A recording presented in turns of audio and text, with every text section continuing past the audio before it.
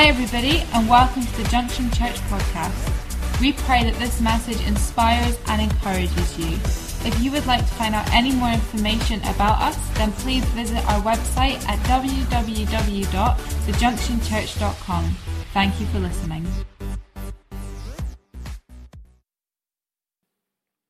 You know, this morning's message is the gift of peace.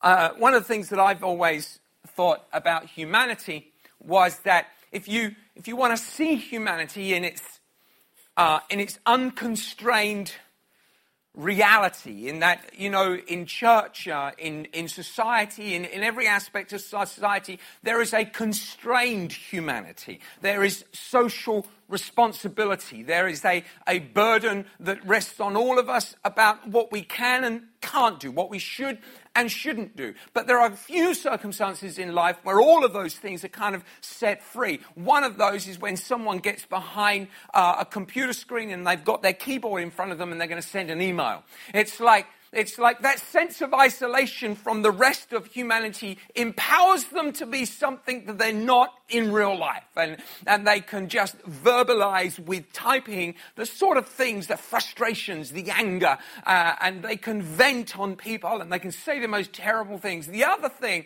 that causes humanity to reveal its true nature is driving. And driving and typing on a keyboard are two very similar things. The thing that with them is that you are in an isolated position with a powerful machine. And your isolation makes you the god of your world. You have decided what is true, and then you agreed with yourself. That person over there, they're driving, that person is an idiot. They are a terrible driver. That person, what is that person doing walking down the road? They're going to get run over in a minute. Oh, I think I need to honk the horn at them. And you decide that you are the greatest driver in all the world. You decide that every other driver should be locked up, that they are insane, that they are not capable of driving. And because you are isolated from the rest of the world, your mentality means that you're in charge and you have a very powerful machine to prove it. And so these combinations of things just create this sense. It's the world calls it road rage, but I just call it humanity operating in its full capacity. It's just what humans do when given the opportunity to be human. And I was watching a video on the news. You may well have seen it as well. It's two lorry drivers that collided on the motorway, and their collision happened in front of a traffic camera. And so there they are, and you may well have seen it. And one lorry had obviously hit the other one, and they're pulled over to the hard shoulder. The first thing that happens is they get into this fight. They get out, and they get into this fight, and the other guy's got his head, and they're fighting each other. And then they separate, and they get into their trucks, and the guy in the front lorry who feels the most wronged, he gets into his truck and he puts the truck in reverse and he drives it at full speed, smashes into the cab of the other lorry. He drives forward, he gets out, he gets his shovel and he smashes the shovel into the driver's side window, and he's just going hammer and tong at this guy. And I'm looking at the video and I'm thinking to myself, I wonder when that guy got up this morning. How he thought his day was going to go. I mean, I don't think people plan these events. So I don't think anyone gets up in the morning and goes, you know what, I'm going to try and wrap my shovel around someone's face today. I'm going to have one of those days. I just think I should. I don't reckon. I reckon he thought, well, I need to get down the road. I've got to be there for 10. Traffic's getting hard. I'll just drive a little bit faster. And I think he just thought that he was in his own world, doing his own thing. But suddenly someone collided with him, and his world fell apart. And he was seeking his own sense of justice. He was looking for justice for the wrong that had happened to him. He was the judge and juror, and he decided he would shorten the whole police process and just vindicate himself and just deal with this situation in his own capacity. You know, reminds me of how in the book of Samuel, how in these situations can be avoided. It says in 1 Samuel 25 and 18, and this is the story, how David was roving the countryside with his men, and he happened upon the farm of Nabal. Nabal was a very wealthy landowner with a lot of sheep and etc. And David decided to set himself up as a protector of this farmer, and he did so without any request or any demand. But when he came to the point where it's like, I need to feed my men, he went to Nabal and he asked for food, and Nabal kind of rejected him. Now, in our kind of thinking, we're thinking, well, David, you're a bit of a chancer. But in reality, the way it worked in those days was that farmers actually, there was no police, there was no army, there was no defense corps. So actually, if you've got a guy like this, if you've got this guy like David going around, this is a good thing. And actually, you need to pay some tax. You need to pay for the services David has provided. But Nabal was a mean-spirited, self-righteous man, and he decided he wasn't going to pay for it. And his wife Abigail realizes that the result of this is just going to be bloodshed. It's going to be wrong. This is a car crash on the motorway, and the guy with the shovel is David, and he's going to take vengeance. So Abigail decides that she's going to resolve this situation. In 1 Samuel 25:18, it says this: Then Abigail made haste, took 200 loaves of bread, 2 skins of wine, 5 sheep already dressed, 5... I wonder what they were wearing, Tali. I mean, it was probably woolen. 5 seahs of roast grain, 100 clusters of raisins, 200 cakes of figs. Oh, that sounds good. And loaded them on donkeys. And she said to her servants, Go on before me. See, I am coming after you. But she did not tell her husband Nabal. So it was as they rode on the donkey that she went down under the cover of the hill. And there were David and his men coming toward her, and she met them. Now David said, Surely in vain I've protected all that this fellow has in the wilderness, and has nothing, so that nothing was missed of all that belongs to him, and he has repaid me evil for good. May God do so, and more also to the enemies of David, if I leave one male of all who belong to him by morning light. David's ticked. That's basically the short version. Now when Abigail saw David, she dismounted quickly from the donkey, fell on her face before David, and bowed to the ground. And she fell at his feet and said, On me, O my Lord, on me let this iniquity be, and please let your maidservant speak in your ears and hear the words of your maidservant. Please let not my Lord regard this scoundrel Nabal, for as his name is, and so is he. Nabal is his name, and folly is with him. But I, your maidservant, did not see the young men of my Lord whom you sent. Now therefore, my Lord, as the Lord lives and as your soul lives, since the Lord has held you back from coming to bloodshed and from avenging yourself with your own hand, now then, let your enemies and those who seek harm for my Lord be as Nabal. And now this present which your maidservant has brought to my Lord, let it be given to the young men who follow my Lord. Now, the resulting story is that Abigail was able to avert an injustice with a gift. And the amazing thing about justice is that justice can be appeased with a sacrifice, and peace can be established with a gift. Justice can be appeased. It says that when Christ gave his life, that the gift was sufficient for the injustice that had happened. You see, God can demand, he can demand of us our life. But the gift of Christ came, and as the gift came, the gift satisfied the Father, and it meant that he didn't have to bring about judgment on us for our sin. See, he appeased it He didn't write it. He didn't write your wrong. He appeased your wrong. Because your wrong is still your wrong. And actually, how can you right your wrong? You did it. It happened. End of story. What are you going to, how can you right that? But he appeased it by bringing a gift. And here we have Abigail, and she comes and she brings this gift because the gift of peace changes the perspective. It says in John chapter 14. Now, in John 14, Jesus has had the Passover meal. And in John's gospel, we get the full extended version of what happened in John's gospel. And what happened is that they'd had the Passover meal, and now they're all full of this meal, and they're satisfied, and they ate, and Jesus has washed their feet, and he's talking to them about the end days. This is his final message before he gives his life. And of course, they don't understand this. They're just aware that things are different. Jesus is different. He's talking differently. He's acting differently.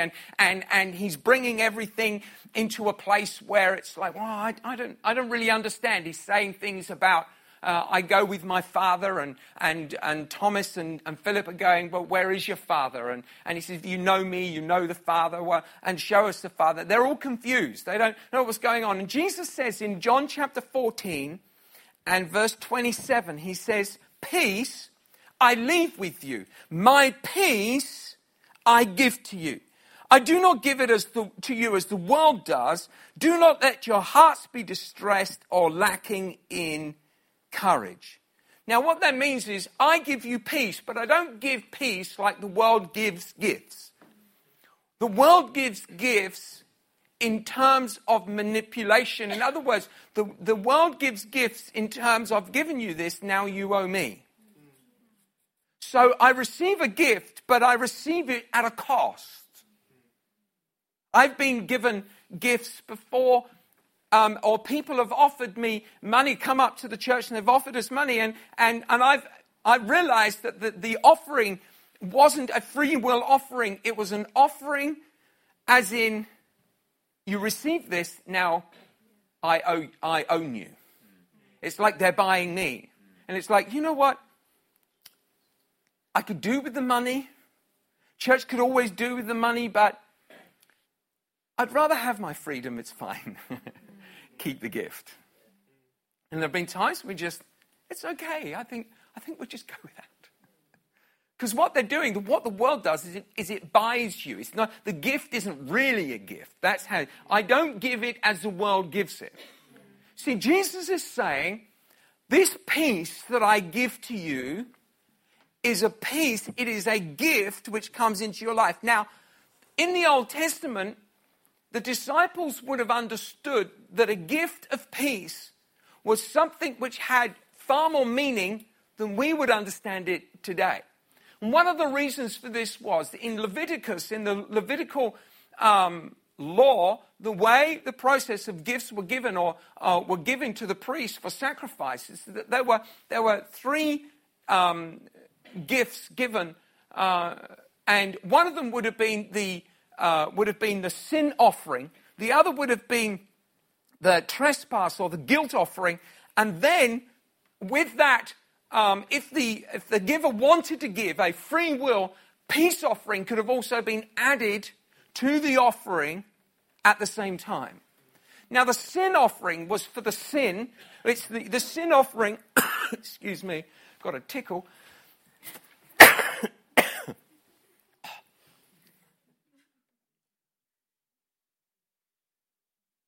The sin offering is just about your sin. It's a general offering for the sinful nature of who we are. And so we sin, we are sinful people, and so we're repenting of our sin. And then there was the guilt offering, and the guilt offering that came was specific for a specific event, and it was sin offering was restitutional. Is that a word? I just made it up. It was, I put all on the end of restitution. It's a restitution. It's dealing with the issue of the guilt of sin. For instance, if I was to walk down the street and get very annoyed with McDonald's, I would and throw a brick through the window. I don't suggest you doing so, but if I did such an event, there would be an issue of guilt for which I have to deal with legally, and then there's an issue of restitution. McDonald's want a new window. The trespass offering was restitutional. If your sin was against God, then you bring a sacrifice and it's to God. God receives the guilt offering and the guilt is dealt with. But if your sin involved the loss of someone else, when you brought your offering, you had to restore back to them as well as bring to God, because there's the legal side and the restitutional side. That's the trespass. That's the trespass offering. But then there's the peace offering. And the amazing thing about the peace offering is that it involved no sin. It wasn't about sin. It was about relationship. It was about bringing a relationship situation. It was about restoring relationship. One was about guilt, was about sin, was about our humanity, was about our weakness, was about our frailty, was about all of those things. How many times do you spend your life thinking about your own frailty, your humanity, your weakness, your foolishness, the things you don't see, don't get? How many times do we come, oh God. But the peace offering wasn't an offering about sin, it was an offering about relationship. And when the peace offering was brought, the lamb would be brought to the altar. It was a lamb perfect and without blemish, and the priest would kill the lamb at the offering, and then he would divide it up, and the fat and all the fat would be taken off, and God took the fat. It's very kind of him, because who wants to eat that, right? And it was divided three ways, and the offering, the priest would burn the fat for God. The priest would keep for himself the shoulder and the breast, and then the man who brought the offering would eat the rest. It was basically a great meal for everyone. And what it caused was actually something called satisfaction. That everyone was satisfied with the event. And see, satisfaction is something that brings peace. See, when a gift is given, gift brings satisfaction. It creates peace, which means that everyone is in relationship with each other. You see, there is a gift of peace which changes the circumstance, the environment that is around us.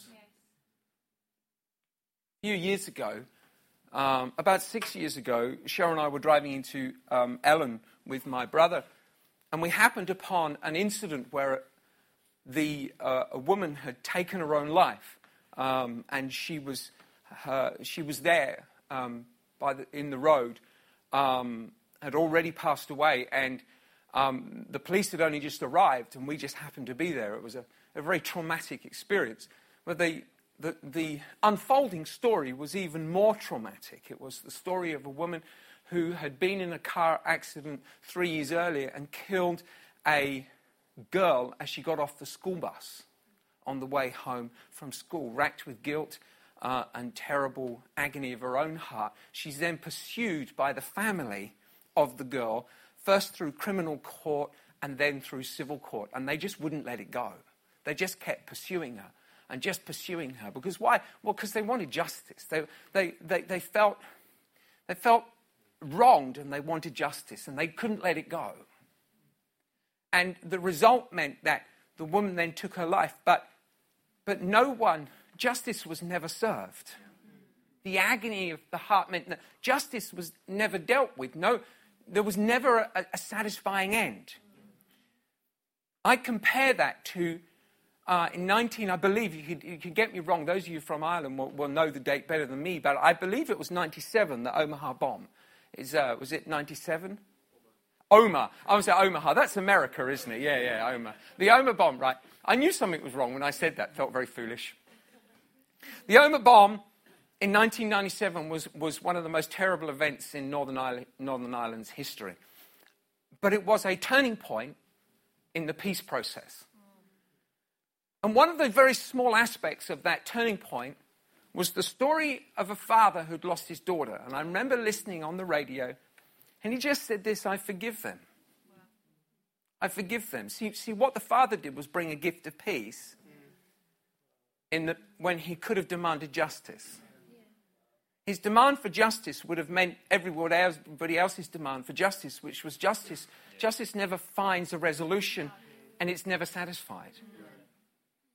But the Father brought a gift of peace, and that gift of peace satisfied him. He was sharing a meal of a perfect lamb when the man, the Father, and the priest were all satisfied and relationship was restored. And I think that Father played, if only, a tiny part in a small part of process that's still beginning to unfold in a country racked with anger and hatred and a sense of injustice.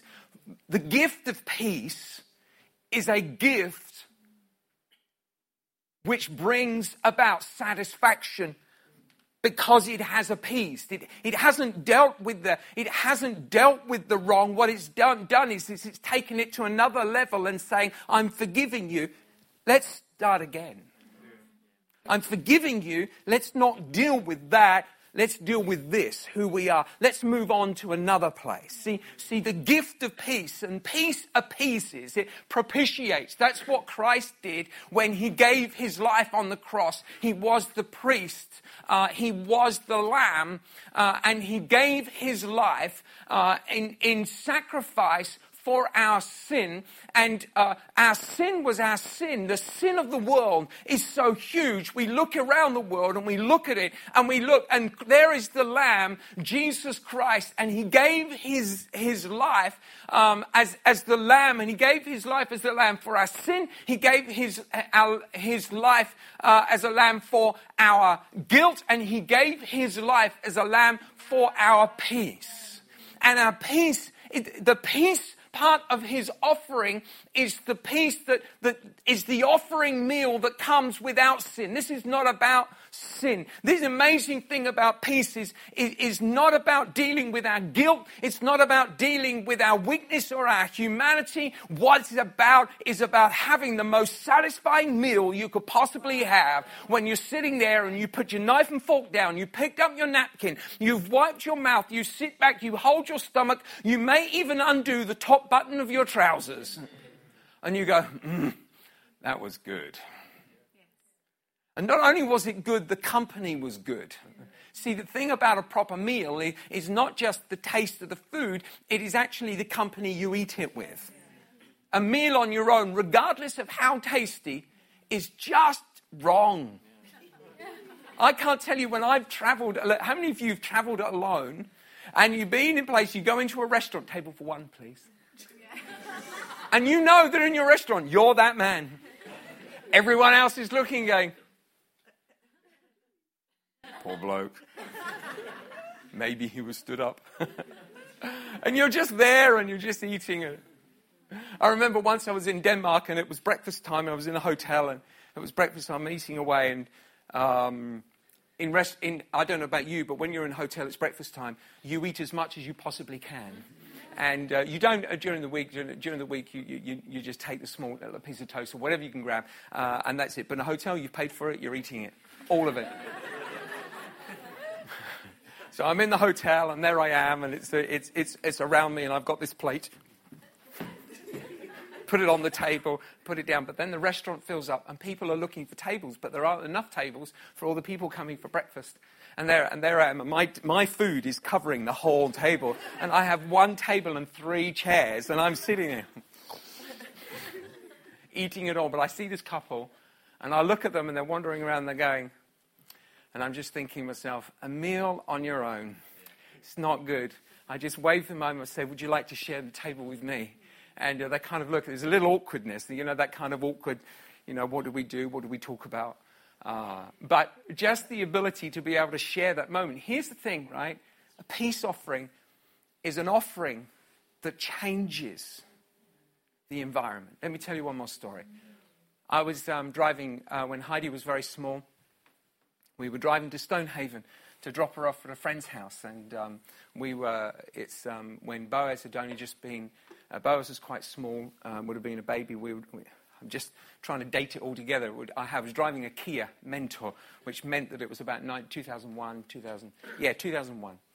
And we're driving on South Anderson Drive. We've just gone past Great Western Road, come through the traffic lights, and we're coming down. The traffic slowed up ahead of me. I braked. The guy behind me just didn't stop.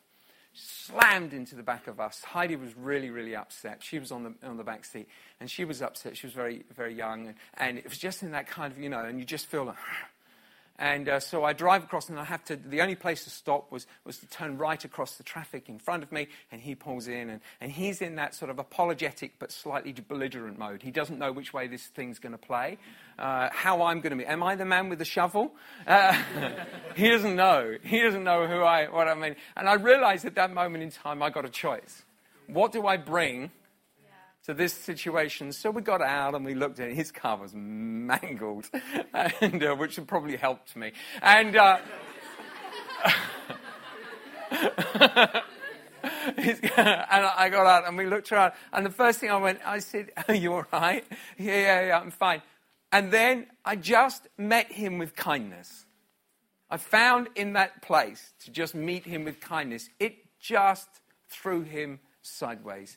He didn't know, because he was ready to be argumentative and belligerent. But he had nothing to meet with that, because we just went around, we did our business. Here's the reality. There wasn't any damage to my car at all. I mean, none whatsoever. I just drove home. I don't know what the guy did, but we just shared details and anything. But I said, I hope everything works out for you. I shook his hand, and we drove on.